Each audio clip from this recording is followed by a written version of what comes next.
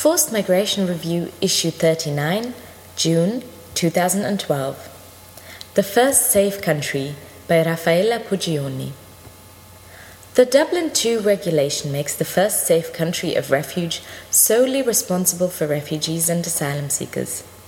In the case of Italy, the first responsible country has not been acting responsibly. While the reception capacity of the Italian asylum system has always been very limited, the situation has deteriorated since the uprisings in North Africa. The protection offered continues to be inspired by the original rationale of very short-term assistance.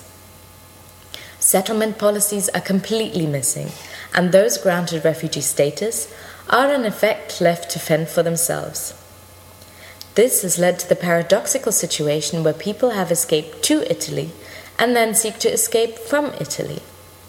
Some simply attempt to move towards other European countries without going through any identification process after landing.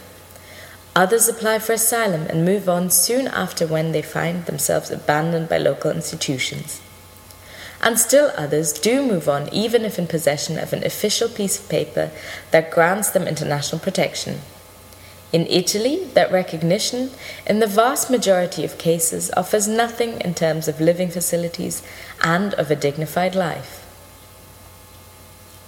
On February 12, 2011, given the large number of people reaching its shores, Italy declared a state of humanitarian emergency.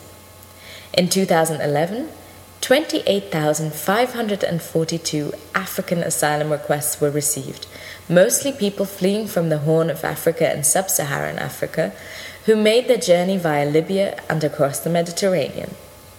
This figure includes 24,854 Tunisians who were granted 6 months protection on humanitarian grounds.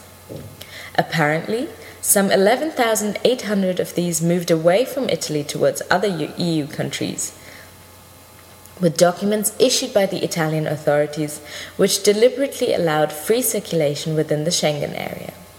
Their fate is not known.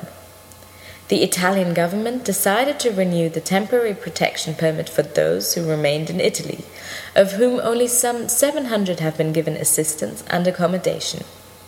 No information is available on the legal or socio-economic conditions of all the others. Presumably, they are all living in the EU without legal recognition and thus without any legal protection. The same uncertain fate might be awaiting the approximately 15,000 who later fled from and/or via Libya as